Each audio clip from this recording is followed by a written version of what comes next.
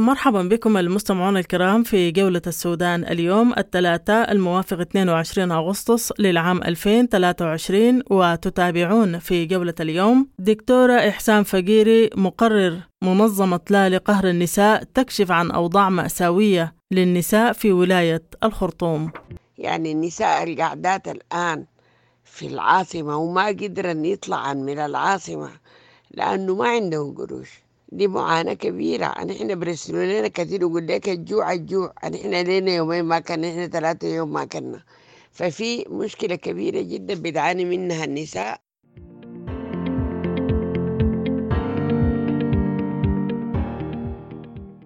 وفي جولتنا أيضا مبادرة الشيخ سليمان علي بتاوي للمصالحات الاجتماعية في شرق السودان، وجولة السودان تستضيف أبو فاطمة أونور للمزيد حول أهداف هذه المبادرة. جاءت في وقتها تماما في إصلاح ذات البين وإزالة أي غبائن مرحلة ما بين المجموعات الأهلية والمجتمعات المختلفة في الشرق وعموم السودان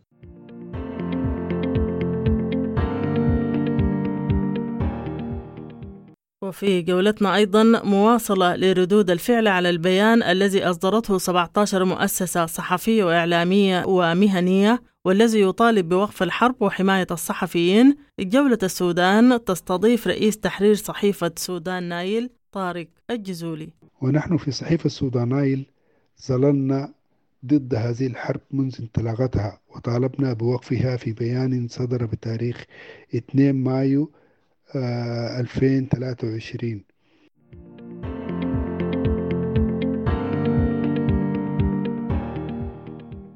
وفي جولتنا أيضا المحامي سمير شيخ إدريس يعلق على انقطاع الاتصال في دارفور وأثره على المواطنين. الحقيقة حق الاتصال هو حق مرتبط بحقوق مدنية وسياسية أقرها القانون الدولي أو الإعلان العالمي لحقوق الإنسان.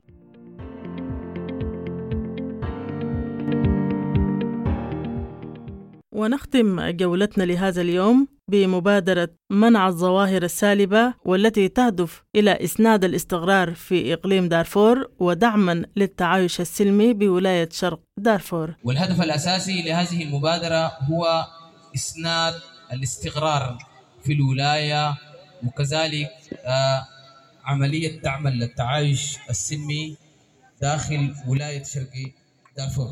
ده الهدف الأساسي.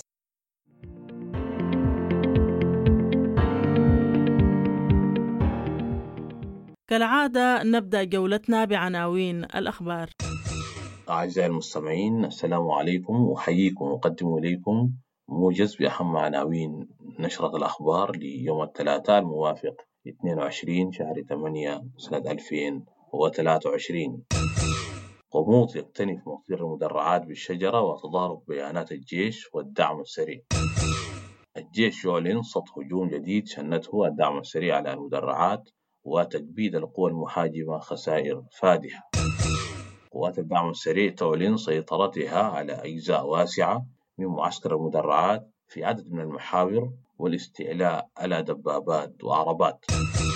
مقتل أكثر من 20 مدنيا في اشتباكات محيط سلاح المدرعات بالشجرة يوم الاثنين. وزارة الخارجية تتهم الدعم السريع بتجنيد الأطفال وتجدد دعوتها المجتمع الدولي بتصنيفها كمنظمة إرهابية. مقتل 6 مدنيين في شمبات جراء القصف يوم الاثنين. مقتل مواطن وإصابة آخرين في حي ود البخيت ومدرمان، والجيش اتهم الدعم السريع بقصف المواطنين. قوات الدعم السريع تعرض مقاطع فيديو لمعتقلين في مقر المدرعات تعرضوا للتعذيب بواسطة الجيش. نزوح 50,000 شخص من نيالة جراء الحرب في الفترة من 11 إلى 17 أغسطس، وقموض يكتنف الأوضاع عقب مقتل قائد الفرقة. أوضاع إنسانية سيئة في نيالة وكميات كبيرة من المساعدة الإنسانية المخصصة لجنوب دارفور عالقة في الضعين بسبب المعارك. منظمة إنقاذ الطفولة وفاة 500 طفل بسبب الجوع منذ اندلاع الحرب في السودان، وإغلاق 57 من منشآت المنظمة الغذائية. جهاز المخابرات بسنجا يفرج عن الصحفي علي العرش بعد دخوله في إضراب عن الطعام احتجاجا على استمرار اعتقاله. محمد لطيف مدير مؤسسة طيبة بريس: البيان المشترك للمؤسسات الصحفية نقطة تحول وانطلاق للإعلام السوداني. رئيس تحرير صحيفة سودانايل طارق الجزولي: البيان المشترك للمؤسسات الصحفية شامل في مضمونه لكنه صدر متأخرا. أغار يترأس وفد السودان لاجتماعات الجمعية العامة للأمم المتحدة في سبتمبر القادمة يرافقه وزيراء الخارجية والمالية. تجمع أبناء دارفور في المملكة المتحدة: المحكمة الجنائية تعتزم تخصيص قضية الجرائم التي حدثت خلال الحرب الدائرة. جلسات محاكمة علي كوشيب تستأنف أعمالها في أكتوبر المقبل للاستماع للدفاع. حاكم إقليم النيل الأزرق يصدر قرارا بتمديد حالة الطوارئ بالإقليم لمدة 30 يوما. مصر تعلن دعم تنفيذ الخطة المنبثقة عن الاجتماع الوزاري لدول جوار السودان في أقرب وقت. اتصال هاتفي بين وزيري خارجية الولايات المتحدة ومصر يتناول الأوضاع في السودان.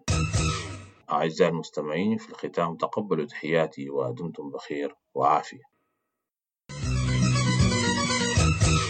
أهلا ومرحبا بكم من جديد المستمعون الكرام في جولة السودان اليوم، ونبدأ جولتنا من ولاية الخرطوم. وجولة السودان التقت دكتور إحسان فقيري مقرر منظمة لا لقهر النساء، والتي كشفت عن أوضاع مأساوية للنساء في ولاية الخرطوم. المزيد في حديثة لبرنامج جولة السودان. شكرا جزيلا. أول حاجة، في ظروف الحرب دي دايما بتعاني النساء،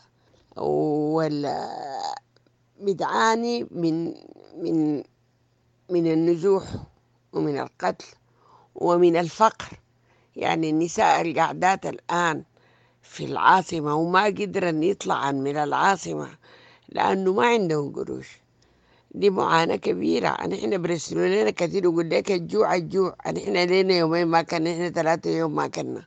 ففي مشكلة كبيرة جدا بتعاني منها النساء في الظروف بتاعت الصراعات الدامية وظروف الحروب. دي واحدة منهم الفقر. نمرة 2 النزوح. يعني نحن لما طلعنا ما كنا عارفين إن حننضرب من بيتي. لما طلعت عشان اجي من درباو كنت عارفة أنا حنضرب طقة، ما حنضرب طقة. المهم عدم الأمان. النساء بيعانوا من عدم الأمان. النساء فقدوا أولادهم في هذه الحرب اللعينة، وفي بعض منهم فقد أزواجهم في هذه الحرب اللعينة، وفقدنا نحن جميعنا فقدنا ممتلكاتنا وبيوتنا. نجي للنقطة الأساسية بتاعت العنف الجسدي اللي بتواجهه النساء. يعني في نساء مختطفات حتى في داخل الخرطوم. دي حاجة أنا شفتها بعيني في بيت أخوي عشان يطبخوا، عشان يعملوا الأكل. محتمل كمان برضو يستعملوا لأشياء أخرى. دي حاجة شفناها في البيوت اللي احتلوها في بيت المال، بيطبخوا لهم. في نساء مختطفات، وفي كلام كتير حول السبي بتاع النساء في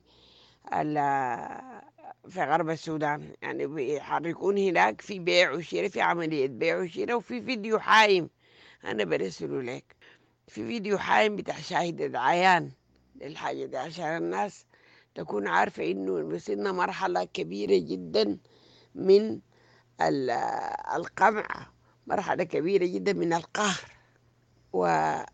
وبالتالي أن إحنا النساء دايما مع السلام، ودايما مع لا للحرب. الدعوة الأخيرة في دعوة بتقول إنه تجنيد النساء. الدعوة دي أصلا جاية من الكيزان. الكيزان يا جماعة لما نحن عارفين في اغتصابات، الكيزان لم يحركوا ساكنا عندما اغتصبت قرية كاملة قرية تابت. 200 امرأة تعرضت للاغتصاب، والكيزان على رأس السلطة، ولم يحركوا ساكن ولا عملوا إدانة. بالعكس، تم نحن لما تكلمنا على الحاجة دي في لا لقهر النساء في الاتحاد النسائي في مجمل المنظمات النسوية، تم اعتقالنا وتهديدنا. فهسه عليه أن الكيزان اللي جابوا القوانين اللي بتقهر النساء وتنتهك خصوصيتها، لا لابسة شنو، ما لابسة طرحة، لابسة بنطلون إلى آخره. اليوم بيدعوا إنه النساء يجندوه، في حين كانت الدعوة الأساسية بتاعت حكومة الإغاث رجوع النساء للبيت. فشوف الناس دي بيحركوا مشاعر المجتمع السوداني زي بطرق مختلفة. أول ما جو كانوا شايلين شعار الدين، استمالوا به كتير جدا من ناسنا الطيبين، والآن مشاعر الوطنية والدفاع عن الشرف وإلى آخره. هؤلاء كذابين بس. ويعني أنا بفتكر إنه النساء أعقل من إنهم ينخرطوا في هذه الحرب العجيبة دي العبثية. شكرا. مرحبا بكم من جديد المستمعون الكرام في جولة السودان اليوم، ومواصلة لردود الفعل على البيان الذي أصدرته 17 مؤسسة صحفية وإعلامية ومهنية، والذي يطالب بوقف الحرب وحماية الصحفيين. جولة السودان التقت رئيس تحرير صحيفة سودان نايل الأستاذ طارق الجزولي، وهو أحد الموقعين على هذا البيان، للتعليق على هذا البيان وأهميته بالنسبة للصحفيين. بخصوص البيان المشترك الذي أصدره الإعلام السوداني المتعلق بالحرب الدائرة الآن في السودان بين القوات المسلحة والدعم السريع، والذي جاء بمبادرة من راديو وتلفزيون دبنقا بالشراكة مع نقابة الصحفيين السودانيين وصحفيون لحقوق الإنسان جهر، وشارك في صياغته رؤساء تحرير ومديرو تحرير وقادة المؤسسات الإعلامية المستقلة والمنظمات الصحفية السودانية المهتمة بحرية الصحافة. أعتقد أن البيان كان موفقا في محتواه وشاملا، ولكن يعيب عليه أنه تأخر كثيرا. فظل الصحفيون والإعلاميون السودانيين يعيشون أوضاعا مأساوية، شأنهم شأن المواطنين المدنيين الذين يرزحون تحت نيران القصف والبنادق، فهم تارة يتهمون بالعمالة والتخوين والانحياز لطرف من أطراف النزاع، بل قتل بعضهم وتعرض الآخرون للاختفاء القسري والملاحقات الأمنية. وبالأمس القريب قتل المصور عصام الحاج وهو يقوم بواجبه في تغطية أحداث معارك المدرعات بالشجرة إثر إصابته بشظية، نزل الله له الرحمة والمغفرة. ونحن في صحيفة السودان نايل ظللنا ضد هذه الحرب منذ انطلاقتها، وطالبنا بوقفها في بيان صدر بتاريخ 2 مايو 2023. قلنا أن المواطن هو من يدفع الثمن، وأنه هو من يصطلي بنارها، وبصرف النظر عن من أجعل هذه الحرب وما الذي يريد أن يكسبه منها، والمفترض أنه يريد أن يحكم دولة بمؤسساتها ولو كانت معطوبة. إذن على أي من المتحاربين أن يحافظ على عظم الدولة في الأماكن التي يسيطر عليها، وذلك بحمايتها وحراستها من النهب والتخريب. فقد طال التخريب البيوت والمؤسسات الحكومية والأسواق والمصانع والجامعات وسرقة ممتلكاتها، ومن لم يقدروا عليه فقد تم حرقه وإتلافه. هكذا يبدأ الانهيار الحقيقي للدولة، وحينها لن يجد المتحاربون ما يحكموه. فرجاء الأول أوقفوا هذه الحرب، أوقفوا هذه الحرب، أوقفوا هذه الحرب. ورجاء الثاني يجب أن تحاربوا أيضا. ورجاء الثاني للمتحاربين نقول لهم يجب أن تحاربوا أيضا العدو الأخطر، وهو من ينهب ممتلكات الدولة والأفراد. هؤلاء أخطر على انهيار الدولة، فمنهم الآلاف الآن يعيشون في الأرض فسادا، وهم الذين فروا من السجون، وهم من عتاة المجرمين وأصحاب السوابق. وبكل أسف يعني أنا أعتقد أن الآن حتى الذين فروا بجلدهم من هذه الحرب الآن يرزحون تحت وطأة نيران هذه الحرب. أقرب مثال لما يعانيه السودانيون الآن الموجودين بمصر أو خارج السودان، تقطعت بهم السبل وأنفقوا كل ما لديهم. هم الآن يتسولون ويعيشون أوضاع مأساوية. مرحبا بكم من جديد المستمعون الكرام في جولة السودان اليوم، وننتقل إلى ولاية البحر الأحمر، حيث انطلقت مبادرة الشيخ سليمان علي بتاوي للمصالحات الاجتماعية، وتهدف هذه المبادرة إلى إصلاح ذات البين وإزالة القبائن بين المكونات المختلفة في شرق السودان. جولة السودان التقت الكاتب الصحفي أبو فاطمة أونور للمزيد حول أهداف هذه المبادرة. المبادرة دي مطروحة في الإطار المجتمعي والإطار الوطني، على الأقل لأنه يعني على المستوى الاجتماعي ما تكون في إشكالات يعني بالنسبة للعشائر والمجتمعات الموجودة في شرق السودان، يعني بحكم الموقع الحساس بالنسبة للشرق، وبحكم الأعراض اللي تجي من الحروبات والتغييرات الاقتصادية والأشياء اللي عارفها طبعا في ظل الحرب يعني. والشرق كان قبل كده خاض تجربة مريرة، يعني أغلبها كانت للأسف كانت يعني تأثيرها كان سلبي على العلاقات الاجتماعية وكده.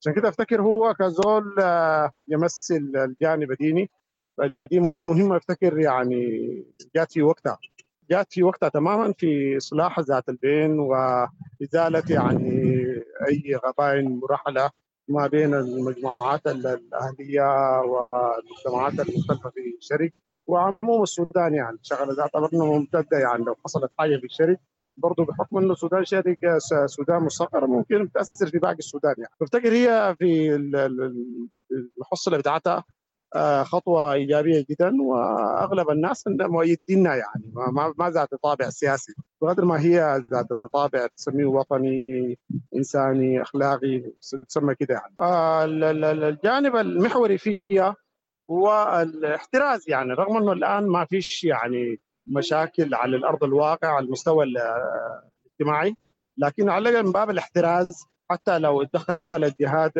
ذات غرض في افساد ذات البين، دي الجانب افتكر الاساسي فيها. يعني هي ذات زي ما ذكرت لك انه بس ما تكون في انشقاقات، ما تكون في اجنده قبليه تمرر، ولا تكون في تمويه للمجتمع انه يكون في رسائل سالبه، ولا يكون في خطاب كراهيه. ده الجانب الاساسي يعني، لانه ما في ما يدعو في شرق السودان بالذات لاي نوع من انه يكون في خلخله للعلاقات الانسانيه ما بين المجتمع الموجود في شرق السودان. يعني ده الجانب المحوري فيها. فرص نجاحها هي حاجه وقائيه، فافتكر فرص نجاحها كبيره جدا بحكم انه النفس الانسانيه مياله للسلميه، واوريدي السلميه موجوده على المستوى المجتمعي في الشرق وحتى على المستوى الامني. فبالتالي ما اظن يعني انسان سوي يعارض هذا الاتجاه، يعني لانه ما فيش الى الان جهه اعترض عليها، لانه المانديت بتاعه هو سلام اجتماعي. فعشان كده هي اوريدي يمكن ناجحه يعني، بس هي احتراز عشان ما تحصل اي حاجه لو في ظل الظروف المنشغله فيها الحكومه، عشان ما تحصل اي فتن يعني جهات اخرى دايره مثلا دايره تتسلل وتحدث انشقاقات. فهي افتكر مبادره اصلاحيه واحترازيه، لانه الواقع الحمد لله نسبيا نسبه كبيره مستقر يعني في شرق السودان على المستوى الاهلي والاجتماعي. مرحبا بكم من جديد المستمعون الكرام في جولة السودان اليوم، وننتقل إلى إقليم دارفور، والذي تعيش معظم مدنه وولاياته انقطاع تام لشبكات التواصل الاجتماعي، مما أدى إلى عزل بعض المدن الرئيسية عن بقية السودان. جولة السودان التقت المحامي سمير شيخ إدريس للتعليق حول انقطاع شبكات الاتصال في بعض مدن دارفور وولايات دارفور وأثره على المواطنين. مرحبا بك. شكرا وأهلا بك وأهلا براديو دبنقا وكل المستمعين والمشاهدين. الحقيقة حق الاتصال هو حق مرتبط بحقوق مدنية وسياسية أقرها القانون الدولي أو الإعلان العالمي لحقوق الإنسان، مثل حق التعبير وحق التنقل وغيرها من منظومة الحقوق التي تكفلها القوانين والمنظومات الدولية بالنسبة للأفراد، وهي حقوق يجب أن تكون متوفرة ومتاحة لكل الأفراد في كل الدول دون أدنى تعدي عليها، على اعتبار أن التعدي عليها يعد انتهاكا للقوانين سواء كانت محلية أو دولية أو مرتبطة بحقوق الإنسان. وحق الاتصالات هو من الحقوق، يعني من الحقوق السياسية والاجتماعية اللي يفترض أن يتمتع بها كل الأفراد في المجتمع. لأن أصبحت يعني حسب التطور التقني والاقتصادي والسياسي هي مرتبطة بحياة الإنسان، مثل التعليم والعلاج وإلى آخره من المتطلبات الحياتية الأخرى، على اعتبار أن التطورات التقنية والتكنولوجية أصبحت يعني وسيلة الصلة، وجعلت الإنسان وسيلة الارتباط بأجهزة الاتصال على أساس أنها هي مرتبطة بتوفير معاشه، حتى يعني أصبحت مرتبطة بمسألة العمل والتعليم وتلقي المعونات الطبية وتلقي الخدمات الأساسية وغيرها من المعينات التي تعين لتوفير الحياة الكريمة في في مناطق النزاعات أو في حدوث النزاعات وكده. وعلى اعتبار أنه السودان واحدة من ضمن الأنظمة أو من ضمن الدول المتعرضة للحكم بنظام فاشي استبدادي جاء نتيجة لانقلاب عسكري، لا زال الشعب السوداني يعاني من ويلات هذا النظام، بالإضافة للنزاعات والاشتباكات الأخرى.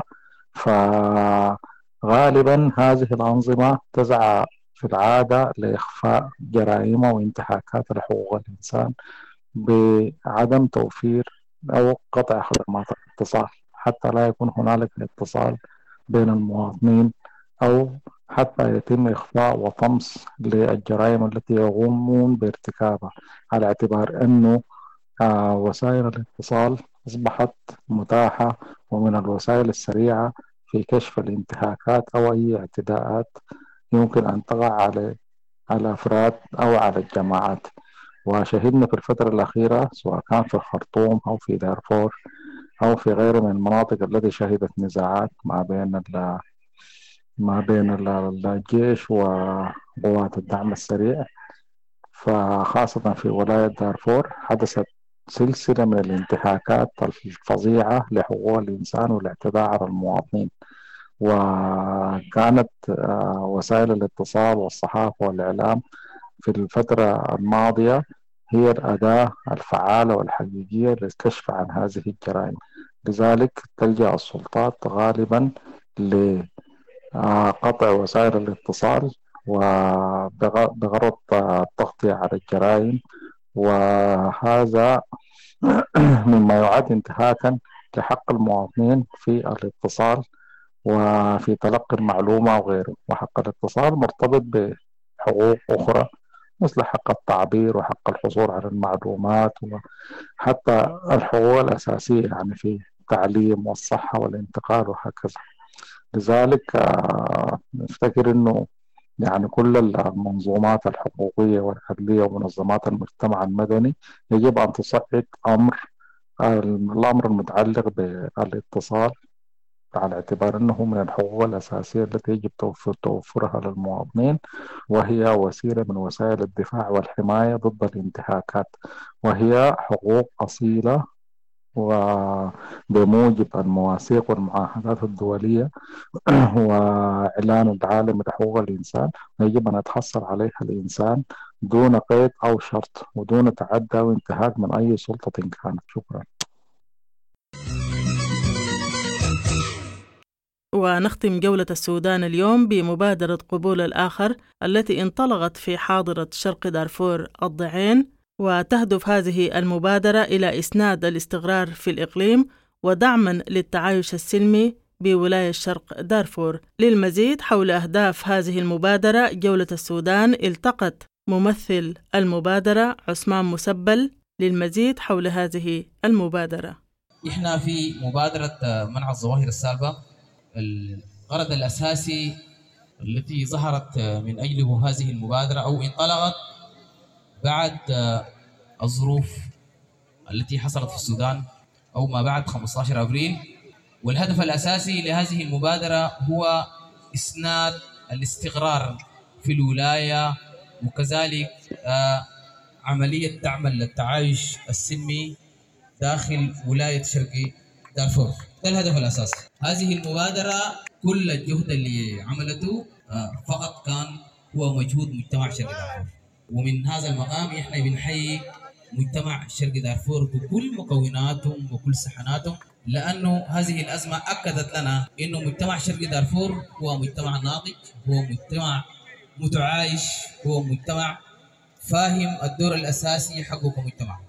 وبالتالي كل المبادرات وكل التحركات من قبل الإدارة الأهلية ومن قبل الشباب، كل السند الأساسي لها اللي خلاها تنجح وتصل المرحلة دي والبلد تكون بالشكل ده كان ده الدور الواعي لمواطن ولاية شرقي دارفور بكل فئواته، شباب وأطفال ونساء وشيوخ.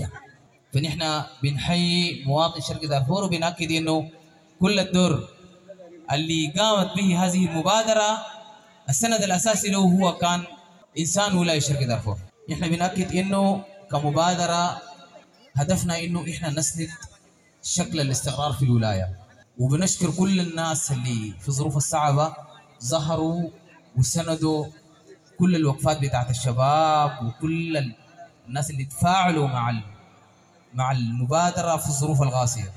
وبنأكد حنستمر حتى تنعم هذه البلاد بالاستقرار، وبنأكد وبنكرر إنه الضعين حتكون آمنة طالما نحن أبنائها. إن شاء الله حتكون الضعين آمنة. بهذا المستمعون الكرام نصل بكم إلى ختام جولة السودان اليوم.